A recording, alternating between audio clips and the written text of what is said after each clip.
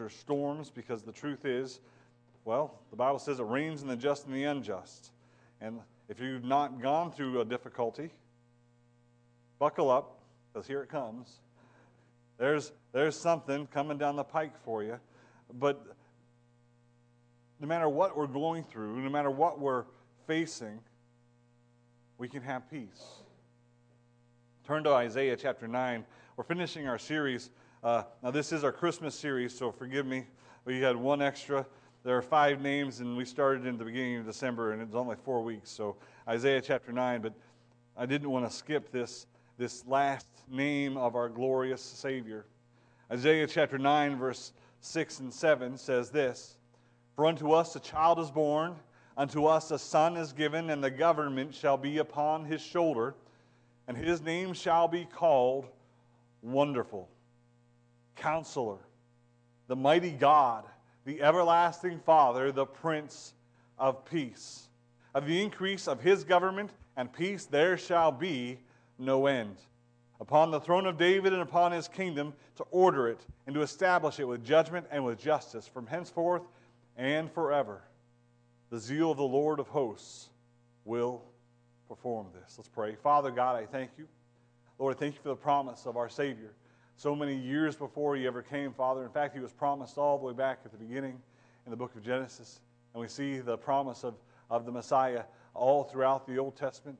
And we see the fulfillment of it in the New Testament, in the Gospels. And we're so thankful that Christ came. Thankful that he didn't just come to be born as a baby, but he came to die. He came to die on that cross so that we all could have eternal life through our Lord and Savior, Jesus Christ. We thank you for the peace that comes through his life and through his death. And God, I pray that you would be with me now this morning as we look at this name, the Prince of Peace, and we examine the truth of it, and God, how it can affect our lives and affect our world. I pray, God, that you would give me the words to speak, that I would preach only your words and your truth, and that there would be nothing of me in it. Hide me behind the cross. And God, I pray that Christ is glorified, and the Lord, that you would have your way in each one of our hearts and minds this morning. We thank you for all that you've done. We praise you for it. And God, we ask you for your help because we need it. We ask this in Jesus' precious name. Amen. We live in a day where peace is lacking in every situation. Think of the politics and the way that and I'm not going to get into politics, so I don't want to know who you voted for, either side, and I don't know who you're going to vote for. We can have that conversation a different time, but that's not for today. But what I am concerned with is how people deal with one another. How we're unable to have civil conversations when we disagree. Because there is not peace in politics, and there is not peace in the hearts of people. There's this constant battle where one must be better than the other. And I must always be right. And the truth is, I'm always right. Kidding? I'm kidding. I'm almost never right. Just ask my wife. Terrible jokes. But just look at the climate of our world today. It's not getting any better. There truly is a dysfunction in our society. And a dysfunction even in our families. Where we gather together around the Thanksgiving table or the Christmas table, and there are certain topics you have to avoid with certain people because you know it's just going to turn into a verbal brawl, and somebody's going to be upset or hurt, and so we avoid those things. There's no peace. We look across our world and the world wars that are going around all around us, and the wars that sometimes we get involved in, and other times knowingly involved in, sometimes unknowingly involved in, but there's no peace. And there is a great need for peace in our country. There's a great need for peace in our world, and there's a great need for peace in our homes. But honestly, even beyond that, there's a great need for peace in the hearts of our people, of people. Because there is no peace. I know children of God who love the Lord, who serve Him, that struggle with this idea of peace in all the midst of the trials and the tribulations that are going on in their life, and there's a lack of peace. I look at this passage of Scripture in Isaiah chapter 9, and you read the previous chapters and what was going on in Isaiah's day, and there was a lack of peace. Isaiah was a martyr, a wicked king. One of the most wicked kings of the day literally sawed him in two. That's how he died. It was not a days. There were not days of peace in Isaiah's life, and the prophecy that we look at in Isaiah chapter 9, 7, 8, and 9, it's days of judgment, and it's talking about things that are to come and things that are to happen. But there is a promise that was given to the people there in Isaiah chapter 9, verse 6. Let's jump back just a couple verses and look at this again. He says, "Nevertheless, the dimness shall not be such as was in her vexation, when at the first he lightly afflicted the land of Zebulun and the land of Naphtali, and afterward did more grievously afflict her by the way of the sea, beyond Jordan, in Galilee of the nations. The people that walked in darkness have seen a great light. They that dwell in the land of the shadow of the death, upon them hath the light shined. Thou hast multiplied the nations and not increased the joy before thee according to the joy in the harvest, and of men rejoice when they divide the spoil. For thou hast broken the yoke of his burden, and the staff of his shoulder, and the rod of his oppressor, as in the day of Midian. For every battle of the warrior is with confused noise, and the garments rolled in blood. But this shall be with burning and fuel of fire." There will be a day of a great battle. It's talking about end times. And we'll get to exactly what it's talking about towards the end of this, but it's not talking about moments of peace. During the tribulation, the Bible tells us there will be 3.5 years of peace. But then the Antichrist is going to rise, and there's going to be 3.5 years of war. Israel will be chased, and they'll be trying to destroy the people of Israel. That is going to be what brings Israel back to God. And there will come a time when Jesus Christ comes back, not as a baby in a manger, but as the King of Kings and Lord of Lords, riding on a white horse, and he will battle those that have risen against him and his people, and he will win. And there will come a day when everybody will come to the throne of Jesus Christ, and the Bible tells us every knee shall bow and every tongue will confess. And on that day they will call him Wonderful, Counselor, the Mighty God, the Everlasting Father, the Prince of Peace. And we've looked at these names one at a time over the last 4 weeks, and now the 5th week we will look at this last one. And we have seen how Jesus Christ is wonderful. Should bring wonder in the heart of every man, woman, and child if we stop and think of who Jesus is. We looked at how he is how not only is he the there we go. Not only is he the wonderful, but he's the counselor. His wisdom is beyond all wisdom, and how we need the wisdom of God today. We looked at how he will be called the mighty God, and he truly is the mighty God. We looked at how he will be called the everlasting Father, and that's not talking about the Father, that's talking about the Son. There's a difference between the Father, God the Son, and God the Holy Spirit, but he is the representation of the Father here on this earth. And today we're going to look at the Prince of Peace. The definition of peace is this: freedom from disturbance, tranquility, as in you can while away an hour or two in peace and seclusion. We all like that, don't we? Especially when we have children. A state or a period in which there is no war, or a war has ended. The greatest need in this and in every generation is the coming of the Prince of Peace. Because it is only with the Prince of Peace that any one of us can ever experience true peace. Because the truth is, in this world is war between countries and people, and between individuals, and honestly within our own hearts with God. I want you to notice and observe that the title, the Prince of Peace, what it represents. First, it represents that he is the author of peace. The Hebrew word that's translated prince is actually mentioned 15 times in the Old Testament, and other words are used for the word prince in the New Testament as well, but they all carry the same idea of ruler and leader. as the author and as the originator. That Jesus Christ is the author and the originator of peace. And we see this clearly in his birth. Turn to your Bibles to Luke chapter 2, verse 13 and 14. Luke chapter 2, verses 13 and 14. I want you to know that Jesus brought peace to this world at his birth. The time when we stop and think about those days, they were not days of peace. Now, you'd say, well, there wasn't war going on in Israel. There was oppression going on in Israel. If you understand the history and the times, Rome was in control of most parts of the known world at that point in time. And they were in control, and they were in headship in Israel. Rome, there was a Jewish man who sat on the throne, but he ruled for the Roman government. His name was Herod.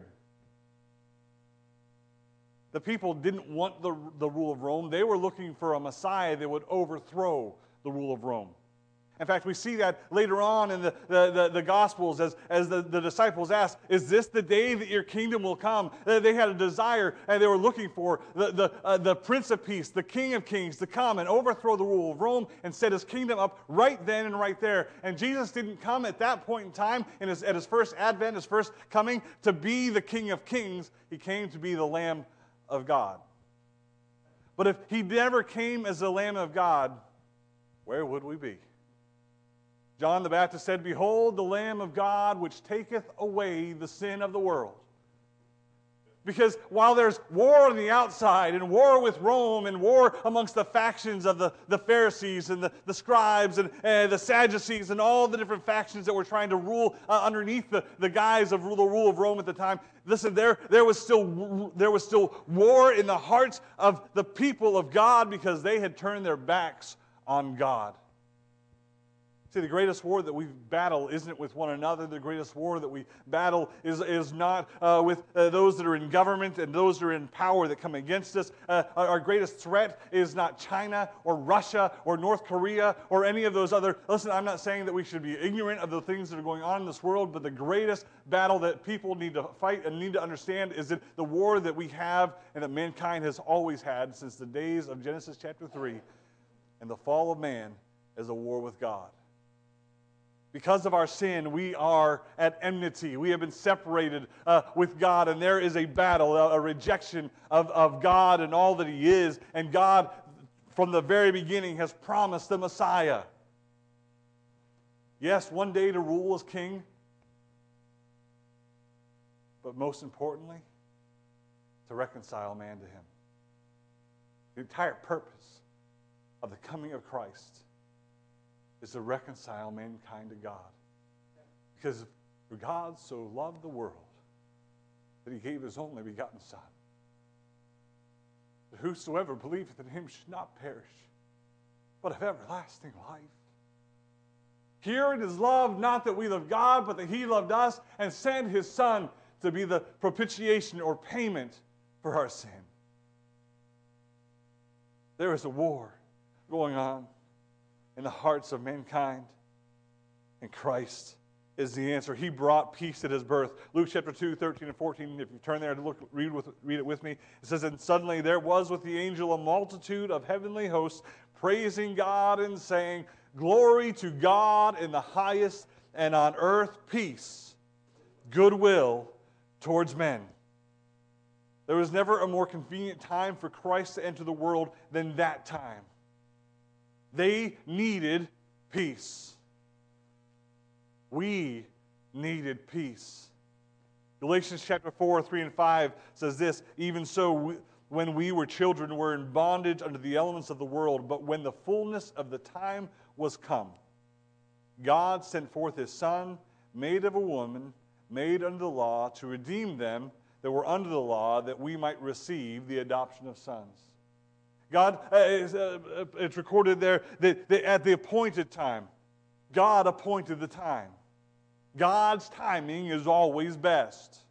You may desire something and you think you might be able to plan it out the best, but listen, our knowledge is limited, and our understanding is limited, and our wisdom and ability to plan things is limited. Believe me, you can be the best planner in the world and not get things right. But God, in His wisdom, in His omniscience, in His understanding, in His wisdom, appointed a time when Jesus Christ would come. Notice the message that the angels spoke of on that day. Glory to God in the highest, and on earth peace. There was not peace on earth between man and God at this point in time. But Christ was the messenger of peace. He came to bring peace to this world. We saw that in Galatians 4. To redeem them that were under the law, that we might receive the adoptions of sons.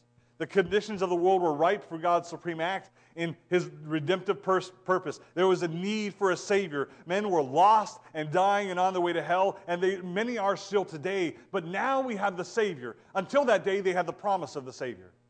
Until that day, they had the prophecy of the Messiah. Christ was the fulfilling of that prophecy.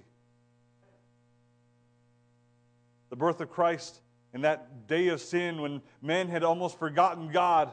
For 400 years, they hadn't heard from God. For 400 years, there was silence. There wasn't a prophet. There wasn't a man to stand and preach. But they had waited. And finally, the fulfillment of that day came when Jesus was born. He stepped into the world in the form of the Son, and angels pronounced peace on earth and goodwill toward men. God had a desire to bring reconciliation with mankind. See, we think that we want God to do something. We want to have a relationship with God. No. God wants a relationship with you. We love Him because He first loved us. It is not us that builds a relationship and makes a way for us to speak to God. We do not earn that right by the good works that we do or the efforts that we put in or the turning over of a new leaf or I have made my New Year's resolution and I'm going to be a better person this year. You can make your New Year's resolution, but we all know what mostly happens with New Year's resolutions. We quit. We give up. We fail. But the Bible says, for by grace are you saved through faith, and that not of yourselves, it's the gift of God, not of works, lest any man should boast. It isn't what we do. Christ did it all. He brought peace at His birth. He brought peace in His life. Jesus Christ brought peace in His life. Notice His words of peace in John 16, verse 33. These things I have spoken unto you, that in me ye might have peace. In the world ye shall have tribulation. Isn't that the truth? But be of good cheer. I have overcome the world. John 14:27 says, peace I leave with you, my peace I give unto you. Not as the world giveth, give I unto you. Let not your heart be troubled, neither let it be afraid. Christ preached a message of peace. Listen, you don't find that message preached anywhere else. Read the news, get on social media. Actually, you're better off if you don't. But if you do, what you'll find is division. What you'll find is arguments. Listen, I stay off social media for as much as I can because I am prone to arguments. I like to debate simply for the enjoyment of the debate. That's my flesh. I could even know that I'm wrong, and it's just fun for me to fight with you. Now, and I mean in a nice, jovial way. I'll try not, but not everybody takes it that way. And then people that watch it, because on social media, everybody watches what's going on. Listen, we as Christians should not do that, by the way. They should not see our arguing. They should see us working together in love and serving one another and submitting ourselves to the authority of God and His Word instead of digging into each other and trying to cut and destroy. We don't need to be right all the time. He is the only one that has to be right all the time. He came to preach peace. He gave words of peace. He left them with words of peace. But not only were His words of peace, His way was of peace. How many times did the Pharisees and the lawyers try to trip Him up in His words? Accuse Him of certain things, and at times they would take up stones to overthrow, to stone Him to death. Go all the way to Calvary and look at how he responded to the false accusations and the false lies. Isaiah tells us that he opened not his mouth. There's a song, he could have called 10,000 angels. He didn't need to call 10,000 angels. He was God in the flesh. All he had to do was open his mouth and speak, and they would have all been wiped out. He would have come off that cross, but he couldn't come off the cross. Not because he didn't have the power to come off the cross, but if he came off the cross, he couldn't have accomplished what he was sent here to do. He had a way of peace. He was beaten for our sins and our iniquities. They were laid upon him. Our false accusations, our sin, was not just laid at his feet, but he bore them upon his shoulders as he hung there on that cross. And the Bible says that he said, my God, why hast thou forsaken me? The Bible says that it was the agony of a soul that satisfies the wrath of God. It wasn't just the physical beatings and the nails prints in his hands and the mockings and the scourgings and all that went on physically and mentally. It was the fact that he bore the wrath of God upon him that day. That's why our sins are washed away and covered and paid for. His way was of peace, and his works were of peace. We could take the time to look at all of the instances through the gospel. We don't have the time, or we'd be here till tonight, and you would all be upset with me. But how many times did he silence a storm? Do you remember his words as the disciples sat there fearful in the boat, waking up and said, "What? Do you not care that we're going to die?" And he stood up and said, "Peace, be still." He had power over nature. It boggles my mind because we've never seen it happen. But immediately the wind stopped and the waves calmed. His works were of peace. In fact, as you look at all that he did here on this earth, brought peace. The demons would tear at the minds and the hearts and physically at those. There were those that would be cast into the fire and those that would harm themselves and cut themselves. And there was not peace in those hearts or those minds. I think of the wild man of Gadara, that everybody tried to bind him with ropes and with chains, and nobody could bind him. He'd run around naked and clawing and cutting himself, and everybody was terrified. And he was a recluse and set to live where the bodies were buried in the cemetery because nobody wanted to be around him. There was no peace in his heart or his mind or in his life. But a moment with Christ, a few moments with Christ, and he was dressed and in his right mind. The peace that God can give to a tortured soul. His works were of peace. The diseases that rack the bodies, multiple, the leprosy, the woman with an issue of blood for 12 years, the lame, the blind, every single time. We spoke about this in Bible study the other day, and there was not a single time when anybody ever came to Christ to seek healing where he did not heal.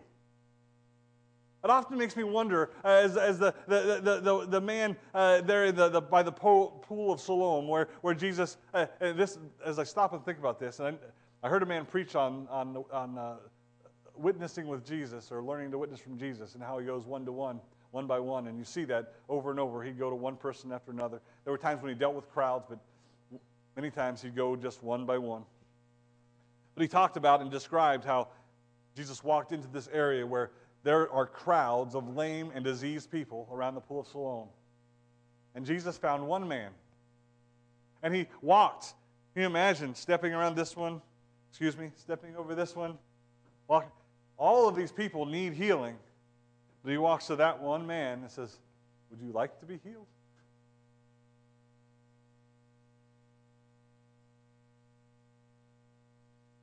I often wonder why nobody else asked. When they see this lame man who's been there for years, more than a decade, they've all watched him try to drag himself because he had nobody to drag him, nobody to help him, nobody to bring him along. He was there all by himself, and At this point, he's downtrodden and discouraged and about giving up. Because when Jesus asked me he wants to be healed, he makes excuses. Well, I have no man to get me to the water. That's not what Jesus was asking him. But in a moment, he says, get up and walk. And that man in faith stood up, and the disease that had ravaged and tortured his body and brought pain and infirmity for years was suddenly gone. Peace. Think of Jairus coming to the Lord about his daughter who was sick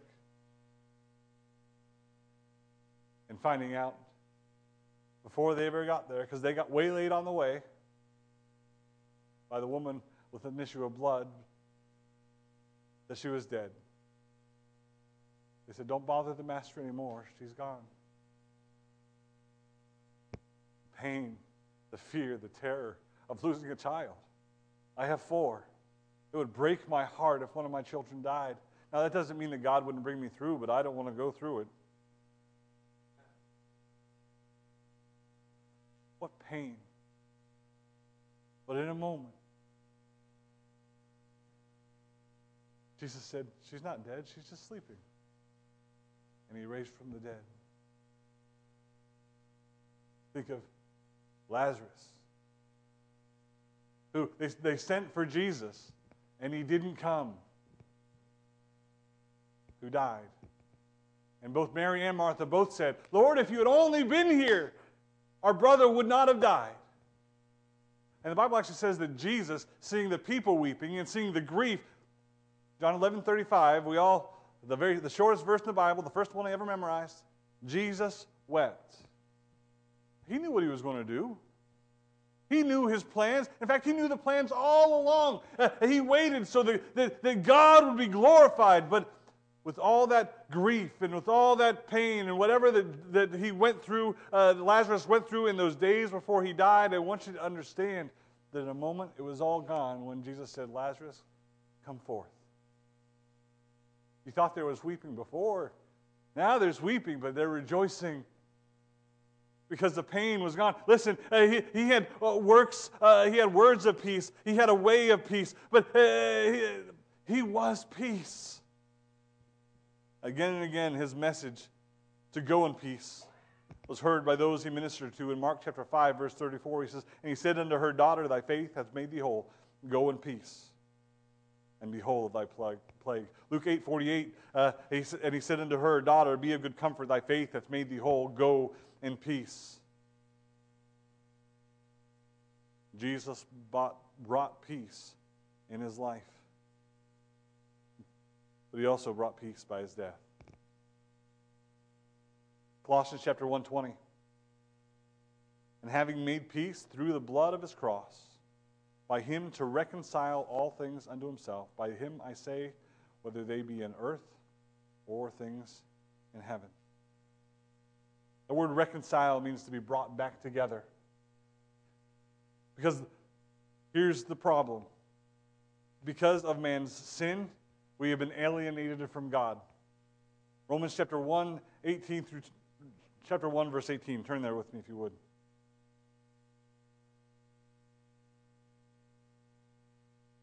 We won't read all of this, though we could and should read all of this. Verse 18 says this, for the wrath of God is revealed from heaven against all ungodliness and unrighteousness of men who hold the truth in unrighteousness.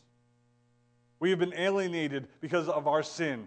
Romans chapter 5 says, wherefore as by one man sin entered into the world, and death by sin, so the death passed upon all men. And Romans 6:23, for the wages of sin is death.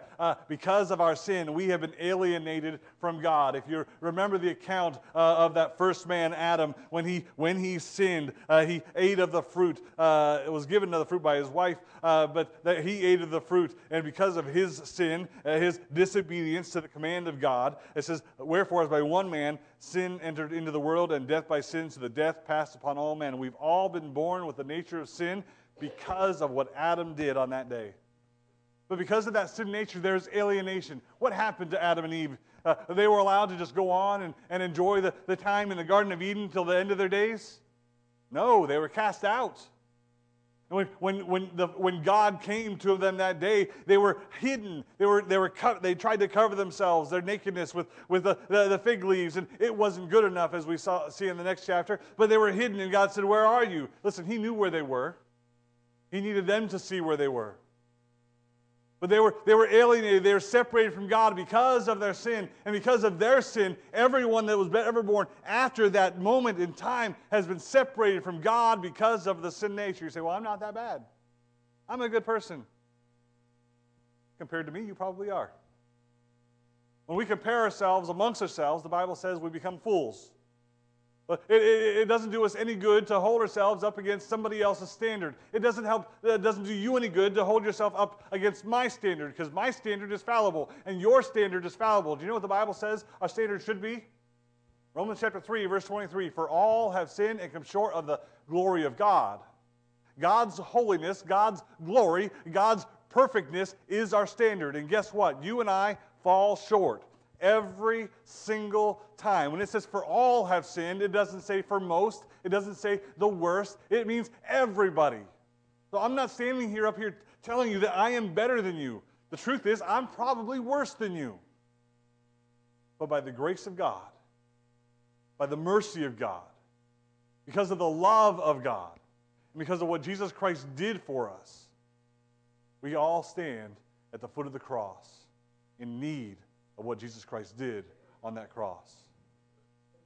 Man's alienation from God through sin.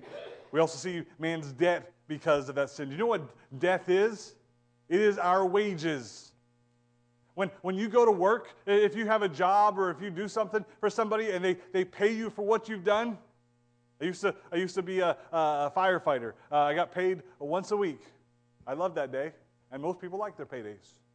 Right? And there were times at different jobs, there was one job that I worked at where they underpaid me a couple times, and I watched that paycheck because I wanted what was due to me, because I earned it. And you would all do the same thing. If your paycheck comes on whatever day of the week you get paid, with Thursday, Monday, Tuesday, whatever it is, and you get your paycheck and you see that you're short on what you were owed, I can guarantee you're going to be standing at the guy who does all that paperwork, the lady who does all that, and say, "Hey, I need to be paid." Well, one day we're all going to stand before God, and He's going to pay us exactly what we deserve. It's appointed unto man once to die, and after that the judgment. And this verse 23 of chapter 6 of Romans says, "For the wages of sin is death." Because of our sin, we deserve death. Well, I don't think I should. Doesn't matter what you think. I don't think I should get a ticket for driving too fast, but guess what? If I drive too fast, I get a ticket. Last ticket I got was way too much, and I won't do it again. I seriously accidentally went way too fast, and I thought the speed limit changed. I was out of town, and I ended up with a $450 ticket for driving criminal speed in New Hampshire. It was an accident. I was on my way to a prayer meeting. Guess what? The cop didn't think it was funny. In fact, I almost went to jail. It was unintentional, I promise you. I have been known to drive a little fast, but I've never been known to drive that fast over the speed limit, unless I was on a call in an ambulance or a fire truck, and then I could drive as fast as I wanted. I was going 75 and a 25. It was purely by accident, I promise you. Actually, it was more like 77, but Brother Frank's back there like, "Oh my goodness, you're not going to come back, are you?" It was an accident. He sat behind me for 45 minutes. I guarantee you he was waiting trying to find somebody to come help him, because he was a 60-year-old man and he didn't want to try to arrest me by himself. And eventually he came to my door and says, "You're lucky. I've got someplace I need to be, and I'm going to give you this ticket." And he didn't write it for the speed I was going. He dropped it down low enough that he didn't have to arrest me, and gave me a $450 ticket. Now, I call that blessed and mercy. But there's going to come a day when mankind will stand before God at the final judgment, and there will be no mercy, because He's just waiting for somebody to come along and help take care of you. There'll be judgment for our sin. And it's not talking about our physical death. We all physically die. It's appointed a man wants to die. The book of Revelation tells us that death and hell will be cast into the lake of fire, and this is the second death. We won't experience it until that day, but what a wage to have to pay. But we don't have to pay it. See, we've seen man's alienation from God because of sin. We've seen man's debt because of sin. But through Christ, we see man's deliverance from sin. Look at Romans chapter 3, verse 25. But whom God set forth to be a propitiation. It's a big Bible word. It means payment. He was the atonement. When I got that $450 ticket, praise the Lord, I was able to just pay it. That's what it means. But Jesus was the payment through faith in His blood to declare His righteousness for the remission or the removal or covering of sins that are passed through the forbearance of God. Look at verse Matthew 5, or sorry, not Matthew 5, Romans 5. Verse 8 says, But God commended His love toward us, and that while we were yet sinners, Christ died for us. Much more, then being now justified by His blood. Justified means we've been declared righteous or declared clean or pure. Much more than being now justified by His blood, we shall be saved from wrath through Him. We're saved from that judgment through Jesus Christ. For if when we were enemies, we were reconciled to God by the death of His Son, much more being reconciled, we shall be saved by His life. And not only so, but we also joy in God through our Lord Jesus Christ, by whom we have now received the atonement. Through Christ, that His death, He paid for our sins so that you and I can be declared just. The Bible says He who knew no sin, speaking of Jesus, became sin for us. Our sin was placed on Him so that we could become the righteousness of God in Him. When God looks at a child of God, He does not see your past. He does not see your sin. He does not see who you were or what you have done. He doesn't see the old nature. Do you know what He sees?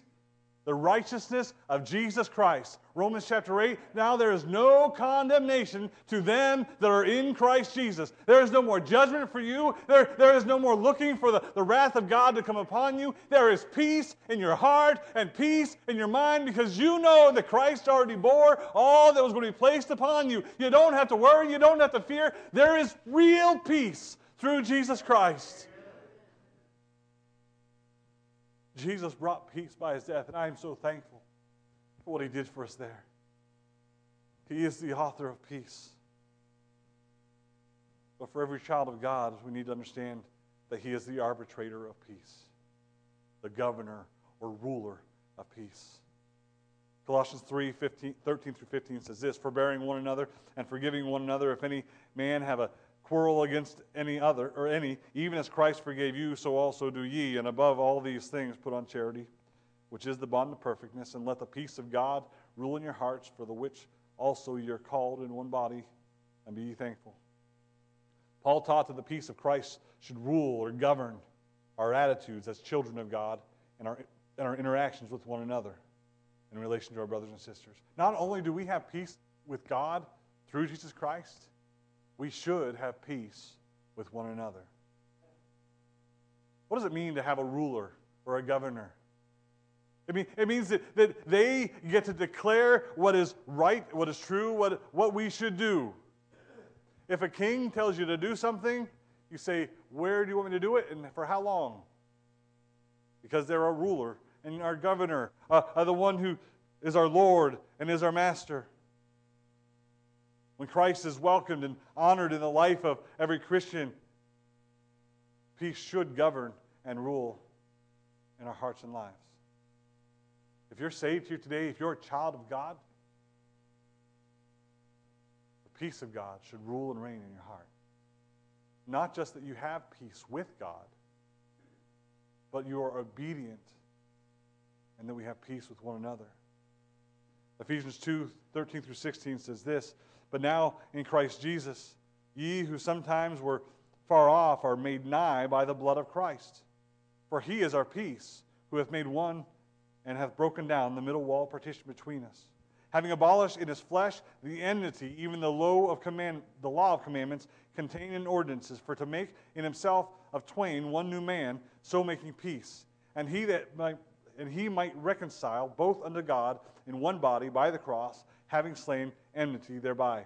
The context of this passage is that it's talking about the Gentiles and the Jews. The believing Jews, those who were saved by faith in Jesus Christ, and the Gentiles. And he's saying the Jews and the Gentiles did not get along. They would not talk to each other. They would not sit next to each other. They would not have anything to do with each other. But Paul is saying, listen, because of Christ, that wall of partition that separated you before is broken down. You are now one in Jesus Christ. And I don't care what color your skin is. I don't care what country you come from. I don't care what part of Augusta that you live in, or if you're from New Hampshire, brother. I don't care what has separated us or what kind of walls we have built up. In Christ, we are one. There is peace. We can sit down together and show love with one another because of what is in us. Christ, the Spirit of God, unifies us. There is too much division in the guise of we are one in Christ.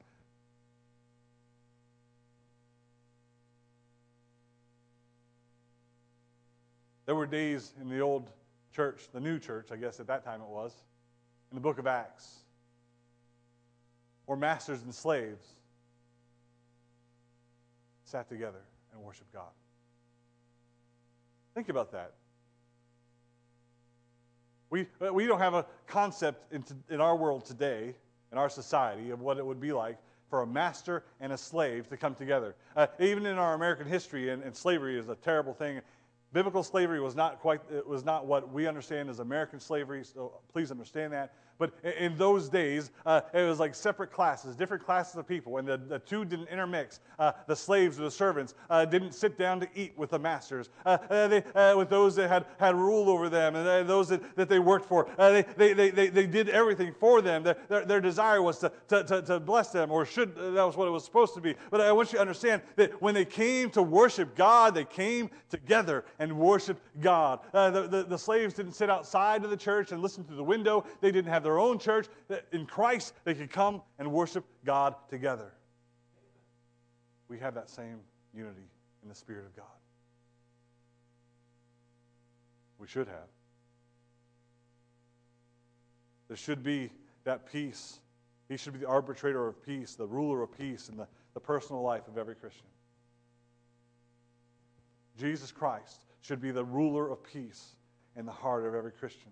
Colossians 3:15 and 16 again says this, and let the peace of God, notice this, rule in your heart. Now let's read the next part. To the which also you're called in one body, and be ye thankful. Notice the next part, it says, let the word of Christ dwell in you richly in all wisdom. They're tied together. The peace of God, the rule of God, and the word of God. Because if Christ truly rules and reigns in your heart, his word is authoritative. What does that mean? Big word, authoritative. I borrowed it from somebody. It means that his word means everything. It has authority in our lives. And we like to set our standards, and we like to live our lives according to what we think is right and wrong. And even in the Old Testament, they did that which is right in their own eyes. But that which is right in our own eyes isn't necessarily always right. And we can't live necessarily according to our own thoughts, our own standards.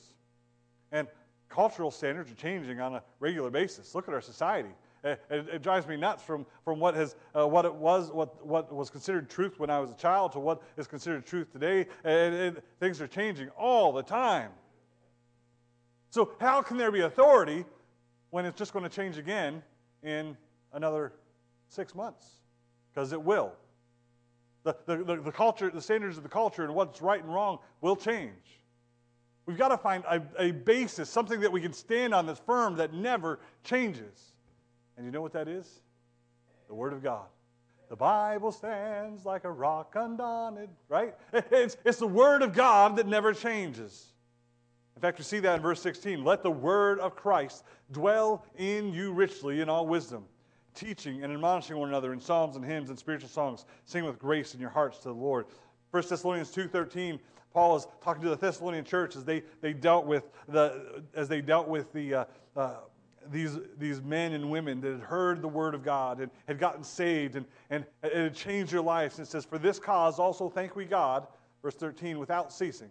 Because when you received the word of God, which ye heard of us, you received it not as the word of man, but as it is in truth, the word of God, which effectually worketh also in you that believe.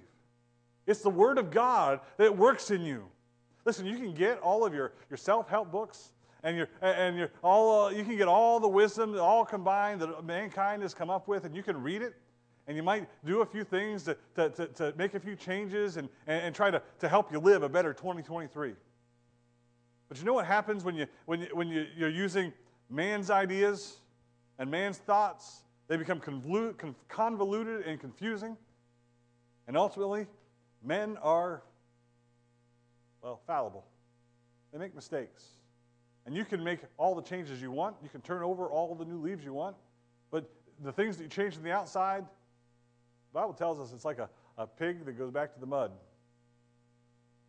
The dog returns to his vomit. You know what changes us on the inside?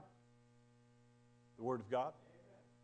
And be not conformed to this world, Romans chapter 12, verse 2, but be transformed by the renewing of your mind. It's the Word of God that should be authoritative in the life of every child of God. These men and women in Thessalonica, the church there, they heard the Word and they treated it like it was the Word of God and not as the Word of men. People read the Bible, and you should read your Bible. And if you're not reading your Bible, I would encourage you to start reading your Bible. And I'm not going to tell you that you have to spend an hour a day reading your Bible. I'm not going to tell you that you need to even spend, you need to read a chapter a day. There is no number of verses. There is no length of time. We should have a hunger for it. But babies don't eat a lot of food. I'm not calling you babies. That's not what I'm saying. But if you're not reading your Bible yet, and you start to try to read 5, 10, 15 chapters, you know what's going to happen? You're going to be overwhelmed, confused, and you're going to stop. If you've not eaten in 2 weeks, and you sit down to a 5-course meal of a big a tomahawk steak. Have you ever seen one of those things? I saw one. I want one, but I can't eat one. If you do that after not eating for 2 weeks, you know what you're going to do? You're going to puke. I know it's vulgar words, but it's what's going to happen. Because you're not ready for it.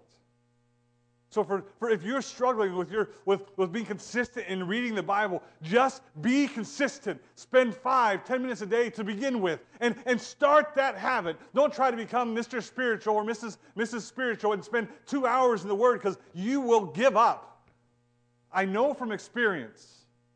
You need to start slow, just like a baby sipping from a bottle, and let your Christianity mature, so that you can eat more, and you can consume more, and you can understand more as the Spirit of God works in you. But the Word of God must be and should be authoritative for us as children of God. The Word of God, because Christ rules in our hearts, should be what guides and leads our lives. The Word is authoritative.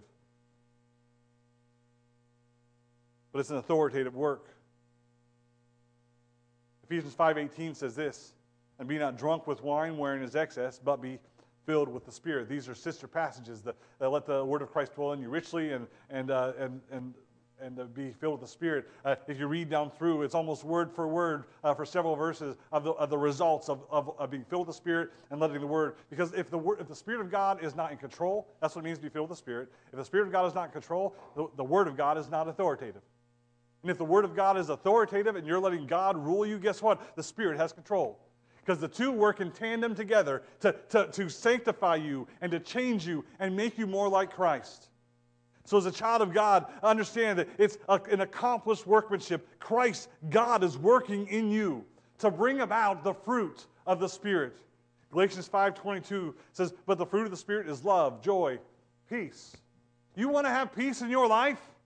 It comes with letting God rule and lead your life. That you let Him sit on the throne of your heart and guide your every word, every decision, every action. There should be peace in the life of the individual Christian. And if there's peace in the life of the individual Christian, what we will see is peace in the general life of the church.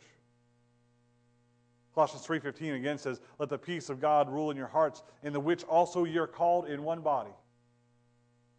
That peace in us as individual Christians comes to effect, comes to act and work in the life of the church when we come together. Because guess what? We're all different.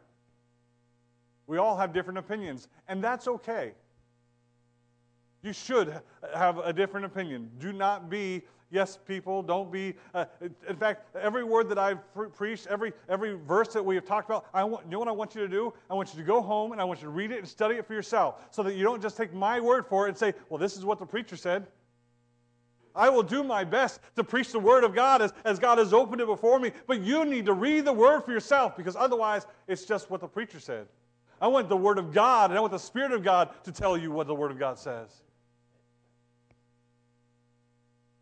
But as it affects us generally in the church, if the Word of God is authoritative in my life and I'm submitting myself to the Spirit of God, guess what? I'm going to do what the Bible tells me in Philippians. Let the mind of Christ be in you. It talks about forgiveness and forbearance.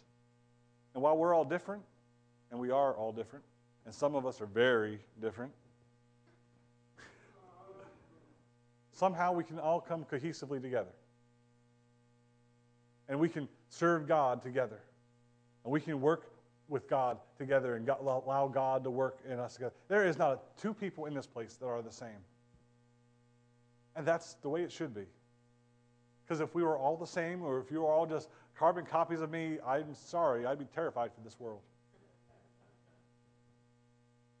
But God used us as individuals to do different things, calling us to different ministries, to bless and to work with one another. The peace of God is not only to affect the heart of the individual Christian, but the general life of the church by smoothing out the differences and conflicts that arise in the body, and there are always conflicts. And anytime you might want to say, I'm just not going to deal with them anymore, guess what? You're just going to find it somewhere else. Because the greatest way to deal with the conflict is to deal with the conflict that's within yourself. Ephesians 4:1-3 says this, therefore the prisoner of the Lord beseech you that ye walk worthy of the vocation wherewith you're called, with all lowliness and meekness, with longsuffering and forbearance, one another in love, endeavoring to keep the unity of the Spirit in the bond of peace. Paul also said in Romans 12:18, if it be possible, as much as lieth in you, live peaceably with all men. There will be peace among us as brothers and sisters. Paul dealt with Syntyche and Eutychus and told them to get along because they were fighting about something. Listen, I want you to understand, God wants us to come together. And if somebody rises up and you've got a problem with them, don't leave the church. And don't just ignore it. Deal with it. In a godly way. In a humble way. The Bible says that if I go to bring my gift to the altar, and there is something between me and a brother in Christ. And listen, the onus is on me whether it's their fault or my fault.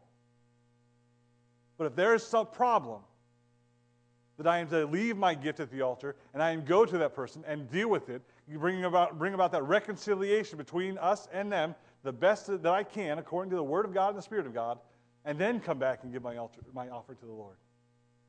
God desires that we be united together. Because we can't work united if we're not united.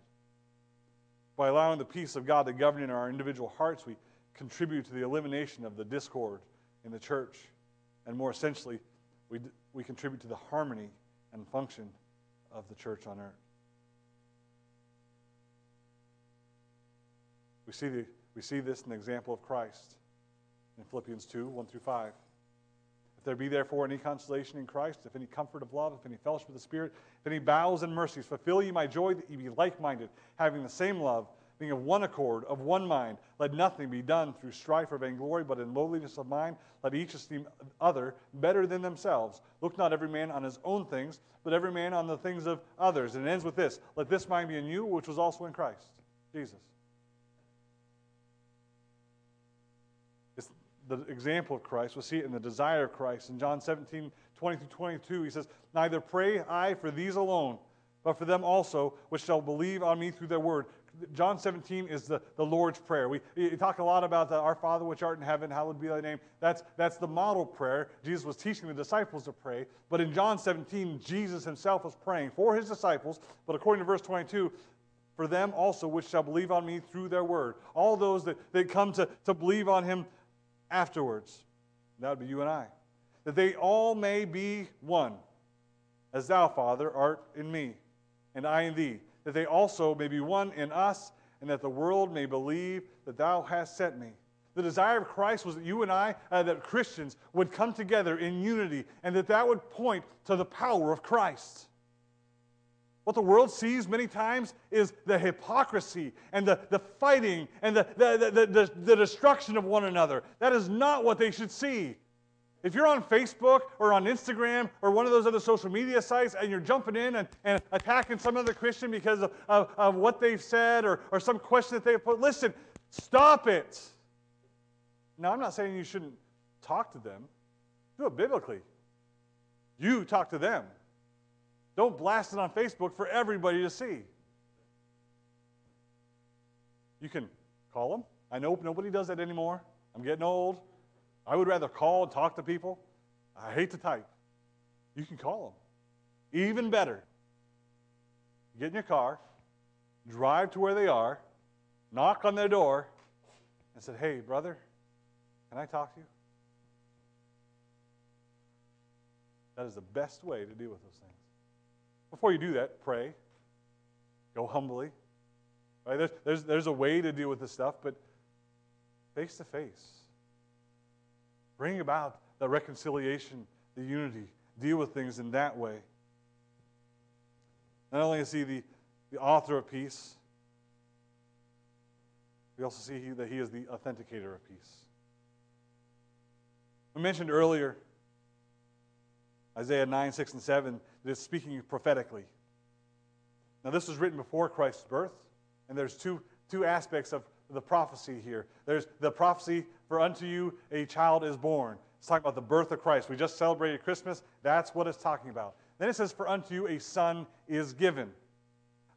Separate.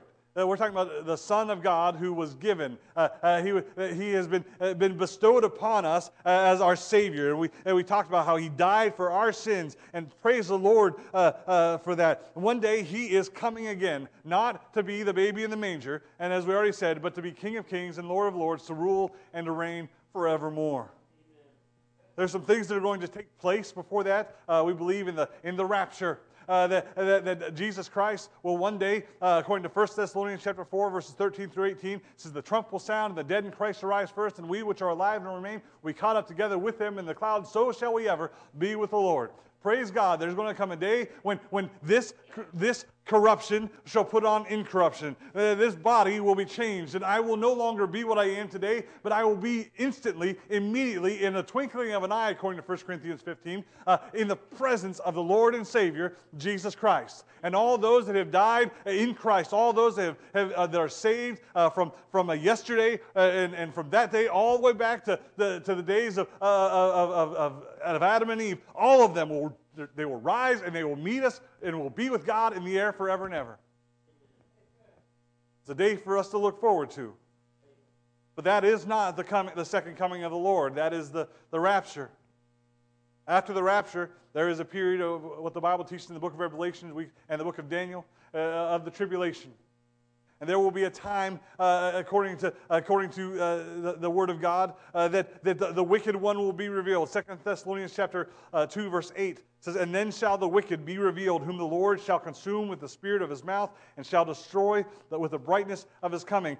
During that period of time, the tribulation, there will be 3.5 years of peace and 3.5 years of war. And Satan, or the Antichrist, will rise up and rule the world. Everybody will turn to him and follow him, and For the first 3.5 years, he'll promise peace to the people of Israel. But after 3.5 years, he'll turn, and they'll try to destroy the people of Israel. And after that period of tribulation, and where you don't have time to go into all of what's going to happen during those 7 years, the Bible tells us that Jesus Christ is going to come back. That he'll come back not as a baby, but again, riding a white horse. It says in Revelation chapter 19, verse 21, and the remnant were slain with the sword of him that sat upon the horse, which sword proceeded out of his mouth, and all the fowls were filled with their flesh. There will come a day at that battle after the tribulation that Jesus Christ comes and rises up against all those, and in a moment it's done.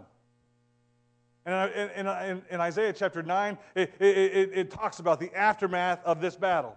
It's all done, and everybody comes, and they're standing around the throne, and they're all worshiping him, calling him Wonderful, Counselor, Mighty God, the Prince of Peace.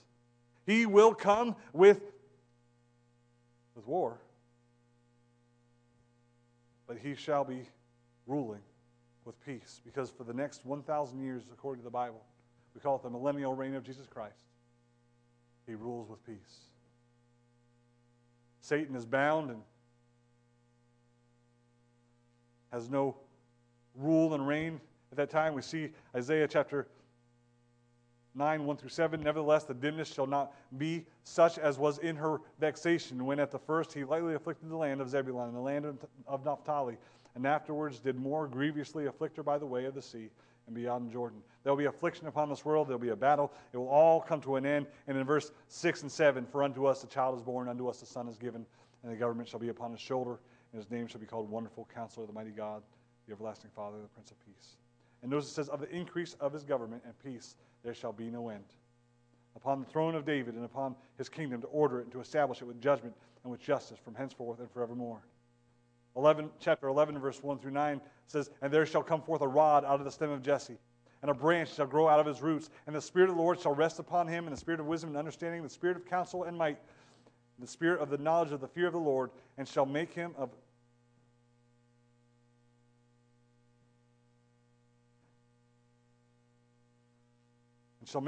quick understanding in the fear of the Lord, and he shall not judge after the sight of his eyes, neither reprove after the hearing of his ears, but with righteousness shall he judge. It's speaking of Jesus Christ, ruling and reigning.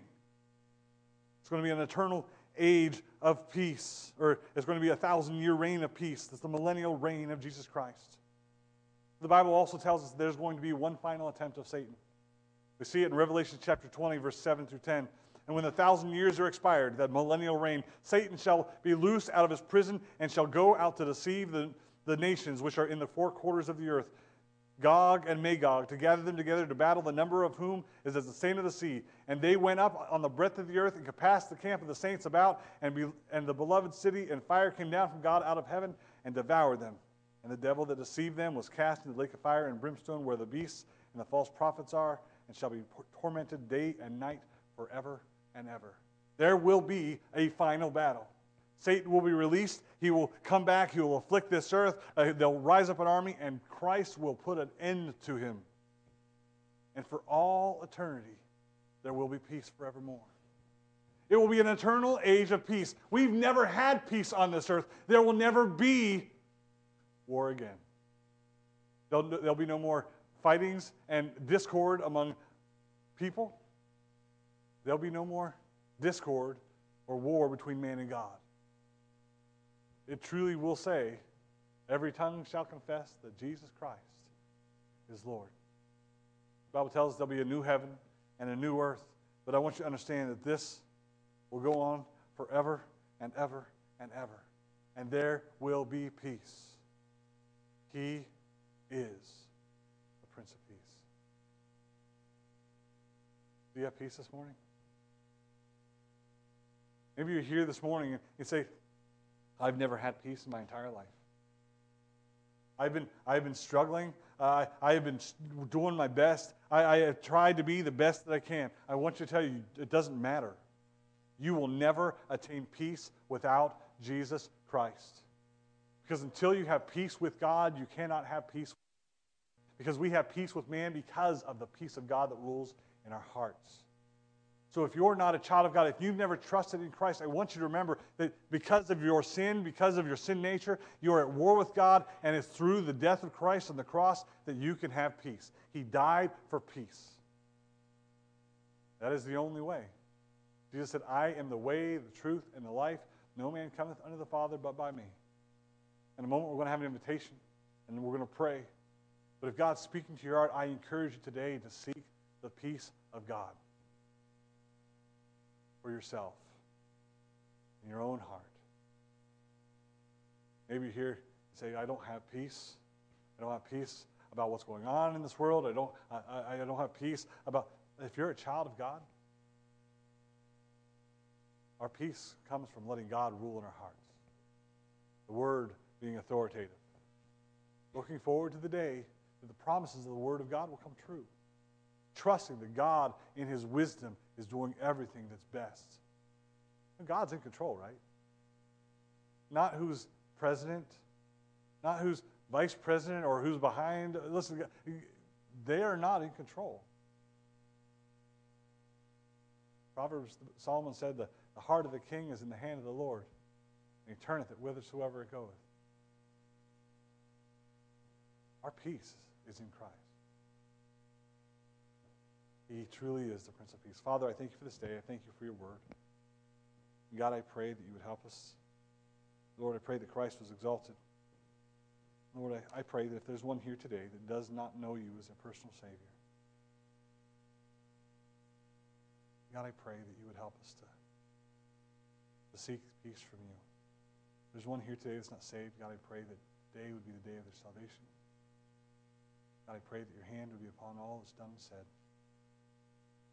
God, I pray that you be glorified. May your will be done. In Jesus' name we pray.